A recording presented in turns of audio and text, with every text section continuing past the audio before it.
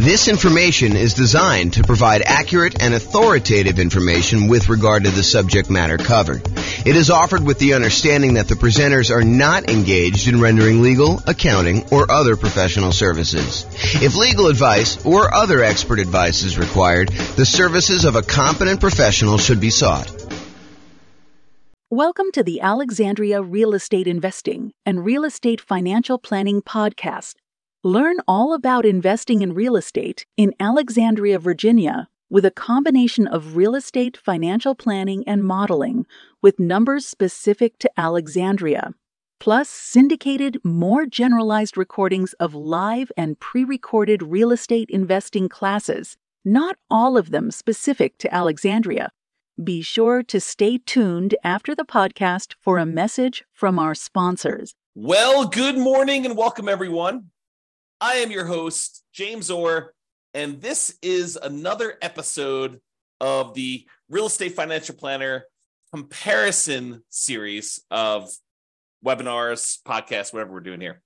So today tries to address the question that people have of, should I buy an owner-occupant property or should I keep renting myself if I am trying to achieve financial independence or I'm trying to maximize my net worth?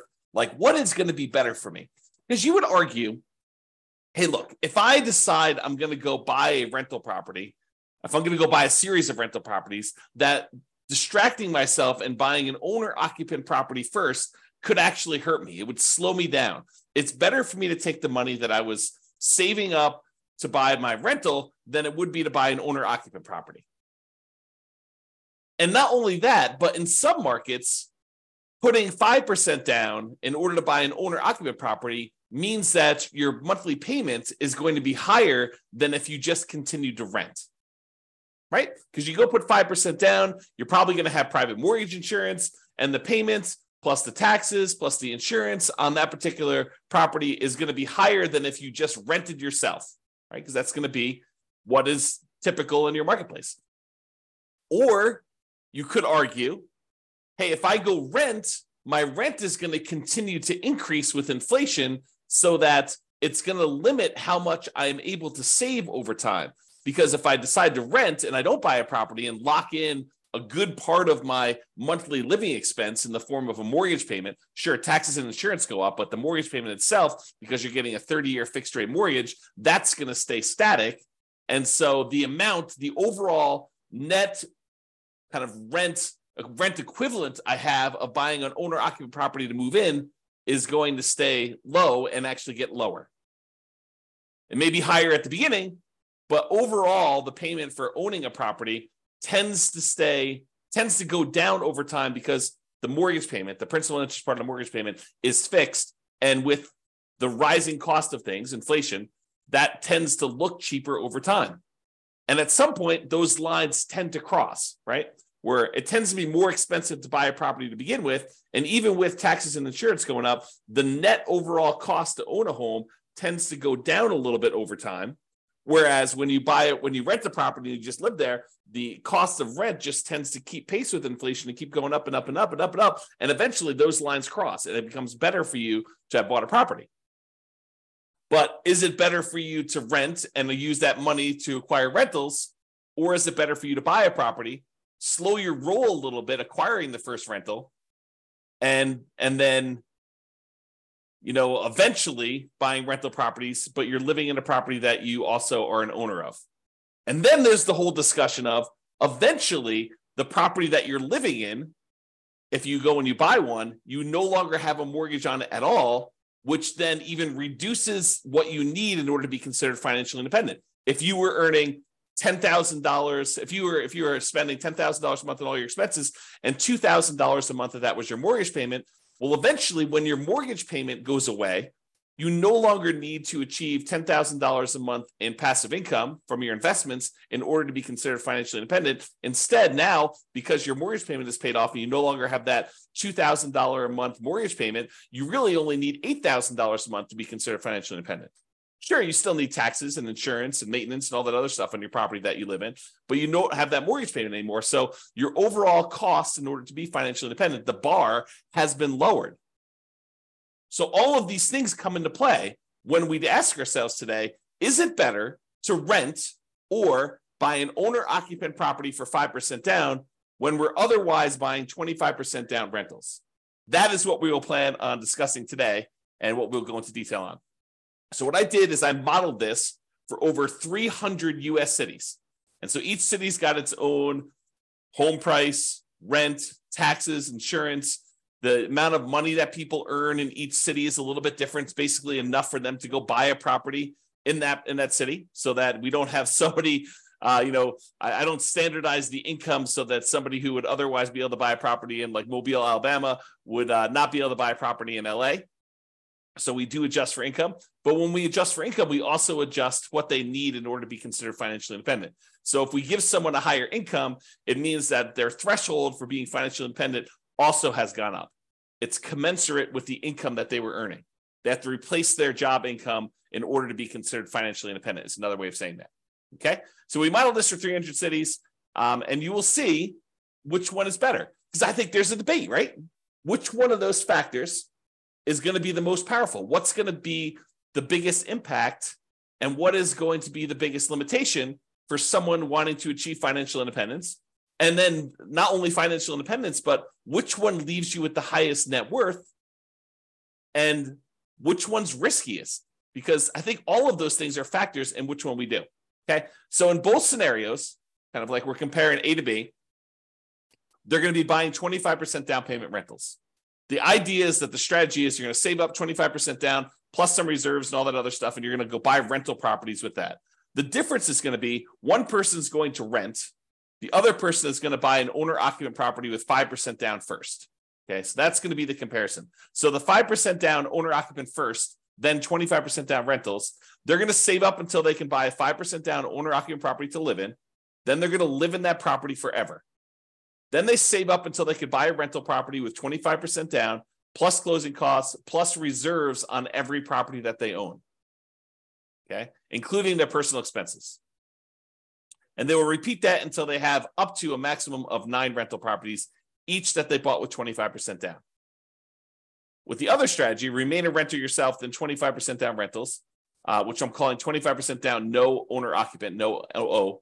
Then you remain a renter for the entire time, and your rent goes up with inflation, just like the rent on the properties you're buying. You buy 25% down rentals when you've saved enough for a down payment, plus closing costs, plus 6 months of reserves for both your personal expenses and reserves on all properties you own. And you also still need to be able to qualify for that loan for 45% debt to income ratio. So all the qualifications for buying the 25% down are the same regardless of which strategy. Just in one case, we're buying a 5% down owner-occupant property first, which could impact their ability to be qualified to buy the rental property. Because if you're buying a property with 5% down, then you need to be able to cover that payment. And if it's higher, that could limit when you can buy your rental. You may have enough for down payment, but your DTI may not be in line. And that actually is calculated in our modeling. So realize that that could be a factor for some cities. Okay. I put the URL on the screen if you want to go, dive deeper into the charts and see the results for your specific city, because I'm going to do the aggregate. But if you want to drill down and see it, I'll put the link in the show notes, but it's also on the video right here. So if you want to go look at that. All right. So in order to be considered financially independent, what they need to have is the income from their rental properties, net of all expenses, and the income they have from investing money in the stock market, which any extra money they have, we assume that it's invested in the stock market. But any income they have coming from the stock market needs to exceed their personal expenses. And so we calculate the money from the stock market as the amount that they have invested times the safe withdrawal rate, and then we convert that to monthly. So if they had $1 million and you're using the 4% safe withdrawal rate, which is what we use, they're generating about $40,000 a year from any money that they have invested in the stock market. You divide that by 12, and that's about what we credit them to see if they are financially independent when we're doing that calculation. For the rental property income, we basically take all the income from rent and any other income they get, and we subtract out all the expenses, including vacancy, principal payment, interest part of the payment, taxes, PMI, any property owner's insurance, maintenance, and management. So we subtract out all those expenses on the property, and whatever they're left over is a net positive cash flow. So those two things combined, for the sake of this modeling, is what counts. If you're doing other modeling, we also would count normally Social Security, any annuities that they have, and any pensions that they have. But in this case, that doesn't apply. There's none of those that get applied in this particular set of modeling that we did. Okay. All right. So assumptions. So each city's modeling uses their own median home prices and the estimated rents on those properties. I'm not an expert on all 304 cities that we basically did this modeling for. So if you happen to go drill down into your city and you're like, James, your numbers are off a little bit, the rents are a little bit higher, or the property values are a little higher, or taxes are a little bit lower, or whatever it is that you think is off, reach out to me and we can make those corrections, rerun all the numbers, and it'll update everything for us. Okay. So go ahead and reach out if you have that there. Also, we did not apply any of the 88 strategies that we have to improve cash flow. Kind of known for these 88 strategies that we have for massively improving cash flow on rental properties. And we did not apply any of those strategies at all. So this is sort of just like out of the box, not optimized strategies. Okay. Now the job income, as I mentioned, does vary based on the city so that they can afford a property in that market. But we do consider that to determine whether they are financially independent, because they have to replace that job income. So for those who much is given, the amount that they're earning from income, much is also expected. So if you live in a city that the properties are cheaper, you don't have to make as much money, and you don't have to replace as much money in order to be financially independent. When you live in these more expensive cities, you do have to earn more money. Okay. We start with just enough down payment to buy that 5% down owner-occupant property. Even if they're not buying the owner-occupant property, everybody starts with the same amount to try to make this even. Okay. So that's sort of like a head start to get them to that first 25% down payment if they're not buying the owner-occupant. Otherwise, they have enough to buy that owner-occupant property pretty much upfront, because we give them 5% down plus 2% in closing costs to help them acquire the property. So basically, that would be what they need. So they still need reserves. So it may not be that they're buying it in the initial month. When they're doing the nomad model, which they're not, they would be moving out of their properties, but they're not doing that in this case. So I'm going to make a change here.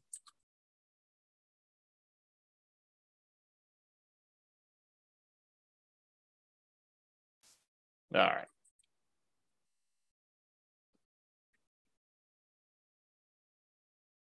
There we go.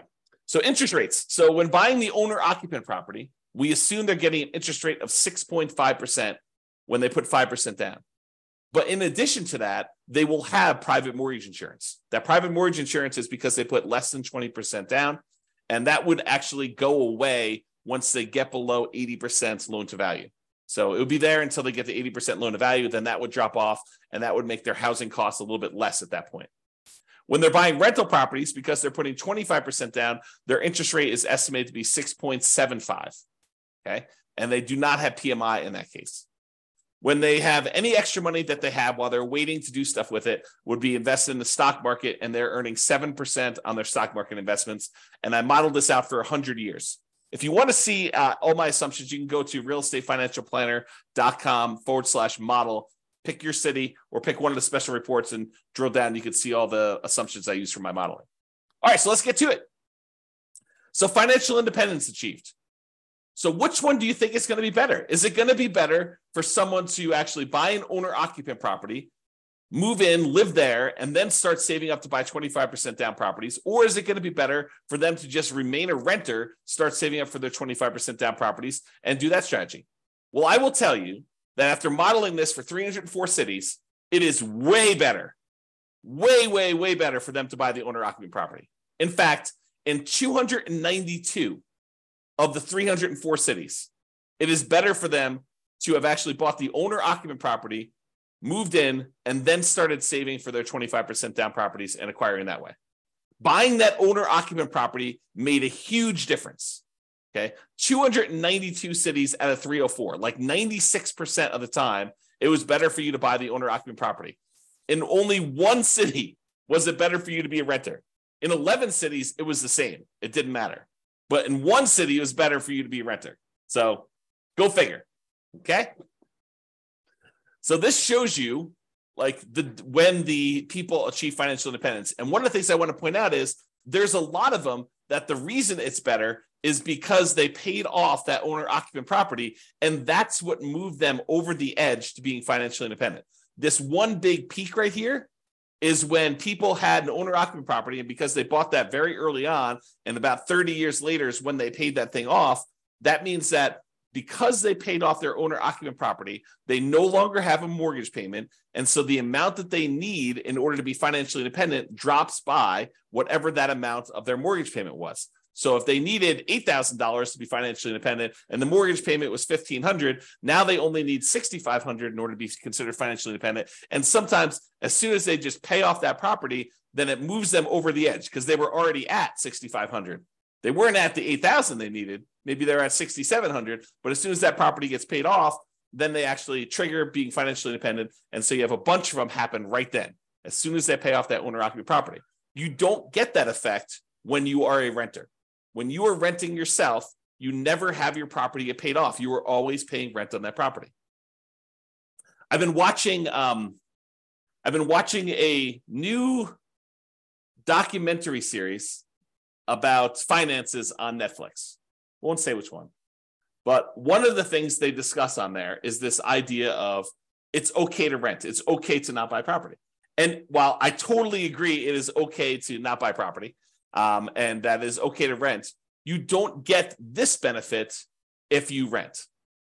You don't get this benefit of having a house that eventually gets paid off if you rent. Now, you could come at this from another way, right? Like I'm going off on a tangent here, but you could come at this from another way. You could say, look, I'm going to rent and I'm going to take the money that I had extra that I didn't have to pay for my property, which eventually those lines cross anyway. But the extra cost it is of buying the property early on, and you could decide to invest that in something else like stocks or other real estate or crypto or whatever you want to do. I mean, I'm not going to judge you. You can do whatever you want with your money. But if you decide to go do that, and then you take your money and you save up enough, and eventually you buy a free and clear property, I mean, you can get the same effect. It's not like it has to be that you bought the property and you had a mortgage on it.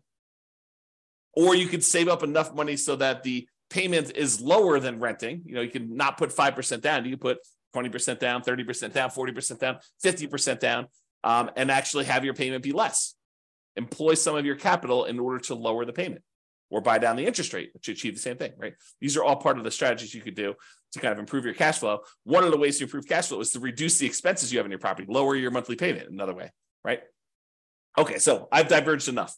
So this just shows you how much different it is for things. And most of the time it's different for, I'd say less than 10 years, right? Because that's a difference of 10 years or so. And it tends to increase the more expensive the property is. It tends to be faster, a larger amount faster, the more expensive property you have. Some of the earlier ones, it's a little bit faster, but not that much faster based on home price, okay?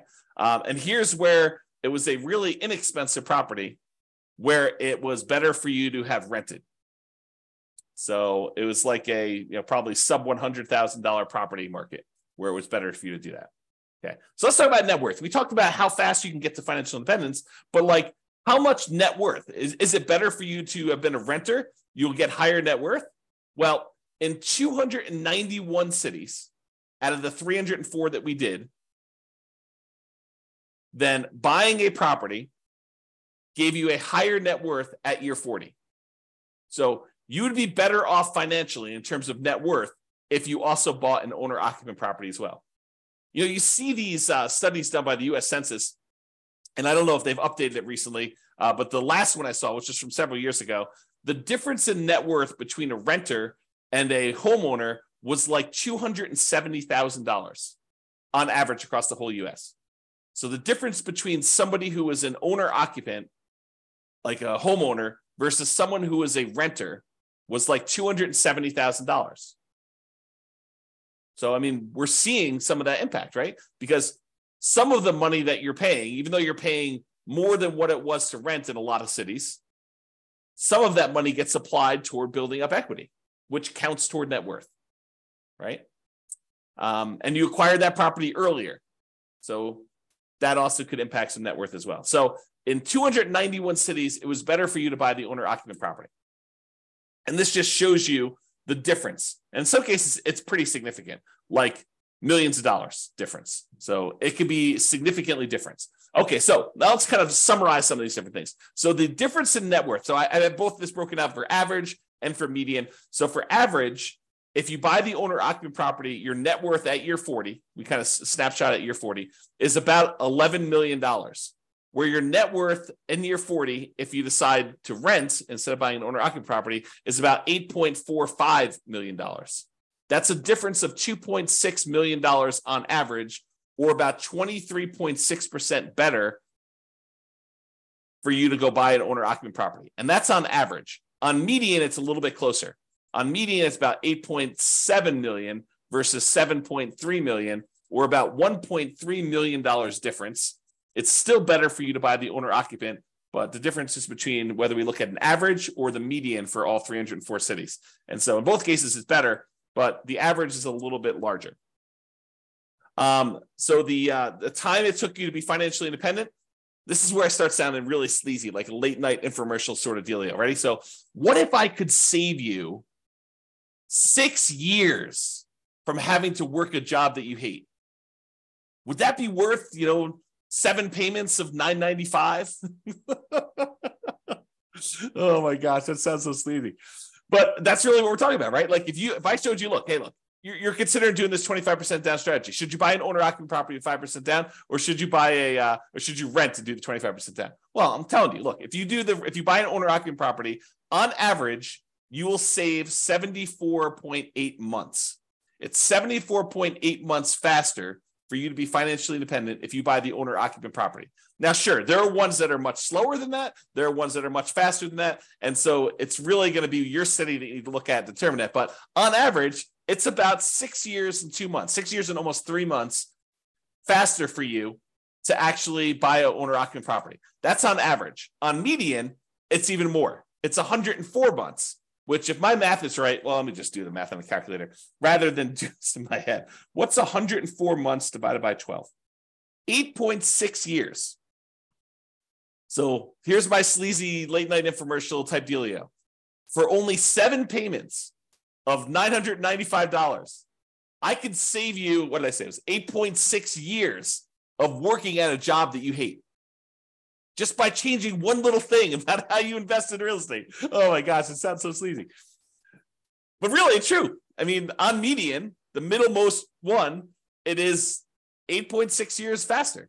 Some are faster than that. Some are slower than that. But I can save you a lot of time just by changing your strategy a little bit, okay?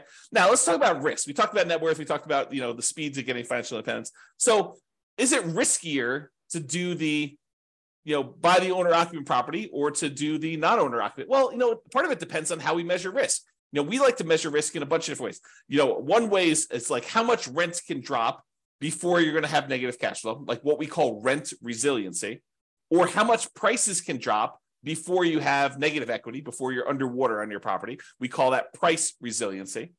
Or we look at debt to income, which is a calculation your lender uses to determine whether or not you qualify for the loan. What is the ratio of all of your debt payments compared to how much you make on your job? I also like debt to net worth, how much debt you have compared to what your overall net worth is. If I tell you I have $10 million in debt, that might scare you because you probably think, oh, James, earns, $50 a year. And having $10 million in debt with $50 a year in income is really, really high. But what if I told you I make $100 million a year and I have $10 million in debt? Well, or my net worth is $100 million. We're doing debt to net worth. My net worth is $100 million, and my debt is only $10 million. Well, that's a much different ratio. What if I told you there's $10 million in debt, but my net worth is $10 million? Well, that's more of a equal ratio. And finding out which one has a higher debt to net worth is a way to measure risk. But the other one I like too is how much debt you have, $10 million compared to how liquid you are. What if I told you I've got $10 million in debt, but I also have $12 million in stocks where I could go liquidate all those and use it to pay off my $10 million in debt? Well, that's one level of risk. What if I told you I had $10 million in debt, but I only had $50,000 in my savings account? Well, that's a little scarier, right? And so these measures of risk, including the number of months of reserves you have, right? You like to think about, hey, look, I want to have 6 months of reserves before I go buy my rental property. Well, we can also measure it in number of months, right? You can figure out how much all the expenses are in order to maintain your rental properties and your personal expenses, stuff like that. And then we could say, okay, it cost me whatever it is, $12,000 to kind of run my household and all my rental properties if I was getting no income coming in from my rentals? Well, how many increments of $12,000 do I have? If you have $36,000, you have 3 months of reserves for your whole thing. Well, if you had, what did I say? It was $12,000. If you have $120,000, you have 12 months of reserves. Okay. So we can measure all these different measures of risk. And so when we look at it, the average and the median change a little bit depending on which one you're looking at. But overall, I would say that buying an owner-occupant property is probably a little bit less risky. In terms of rent resiliency, it's a little bit better than renting. In terms of total price resiliency, looks like the renting is a little bit better there, but it's a small amount, 2% better. When you talk about debt to income, your debt to income is a little bit better when you have the owner-occupant property. Okay, it's a little bit higher when you don't buy the owner-occupant property. And it probably is because it takes longer to buy the properties. And so that could have an impact too. And these risks, they can change over time, right? Like we could do a snapshot of what the risk looks like, for the first 5 years. We could do a snapshot of what the risk looks like for the next 5 years or year 7 or whatever we want to do. But this is showing you the risk over the entire 100-year period, which if you have a really long period of very low risk situation, then that could be outweighed by, very risky stuff early on. So it's deceptive to look at this. I think you need to really drill down and look at this, but at least we give you a measure to look at risk, right? In terms of debt to income, a little bit better for you to buy the owner occupant in this case. And for the debt to net worth, a little bit better for you to have rented in that case. And debt to account balance, it's a little bit better for you to have bought the owner occupant. And then for months of reserves, it was way better for you to actually buy the owner occupant property because eventually that thing gets paid off and some of your expenses go down. So I think that that's a major factor in what's going on there. All right. So as I mentioned a couple times throughout here, you could apply all the 88 strategies that we have to improve cash flow to get these numbers to look better, right? At least for the rental side of things. Now, we've basically been using median price properties and what rent might be on each one of those properties.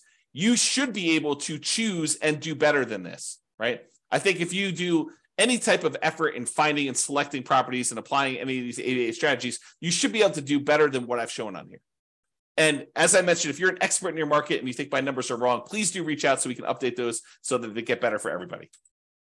So in conclusion, in our current market conditions, our current prices, our current interest rates, our current rents, and it is May 15th, 2023 when I'm doing this, and I'll do updates over time. I'm trying to do one of these classes a week as part of a series. But we'll kind of go through all the different comparisons we've got, and then we'll come back and revisit and update things. And the website will get updated as I rerun numbers, because once I update prices and interest rates and things like that, I rerun everything. And so if you're visiting these charts on the website after this video, they may be different. They're likely to be different because prices and interest rates and everything else changes, which changes everything. Okay. So in our current market conditions, current price, current interest rate, current rents in about 304 US markets using what I would consider to be less than ideal median price and rents on properties, buying an owner-occupant property when you would otherwise be buying 25% down rentals is a faster path to financial independence in 292 of 304 cities, about 96% of the cities. Okay. And for net worth, buying an owner-occupant property first also gives you a higher net worth in 291 of the 304 cities, about 95.7% of them.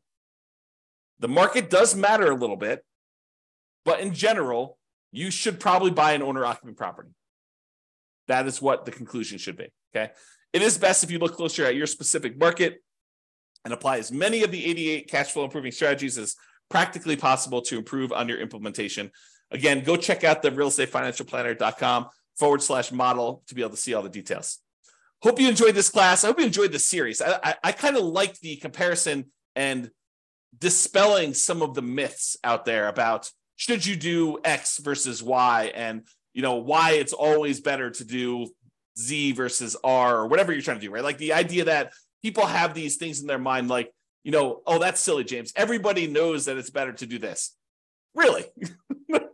Really? That's a belief you have. And then we go do the math and we find out that maybe it's not even like the majority of the time that is the case. Sometimes it is. Sometimes it's like this, where it's like 96% of the time, it's better to do one strategy than another. But other times it's not nearly as close.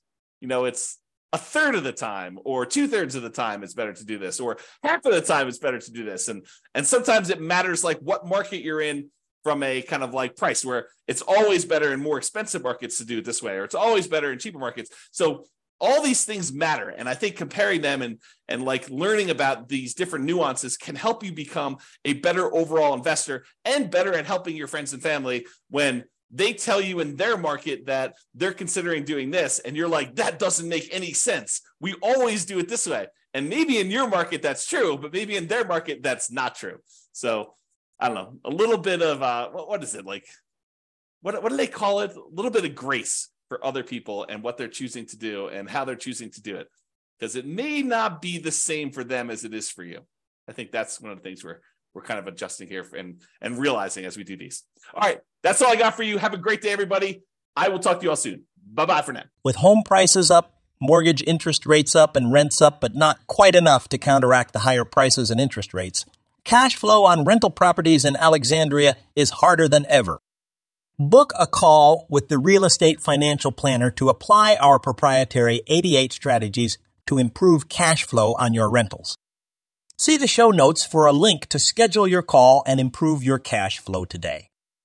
If you're a real estate agent, lender, or professional in Alexandria that wants to help our real estate investor listeners, consider reaching out to learn about collaboration opportunities with this podcast.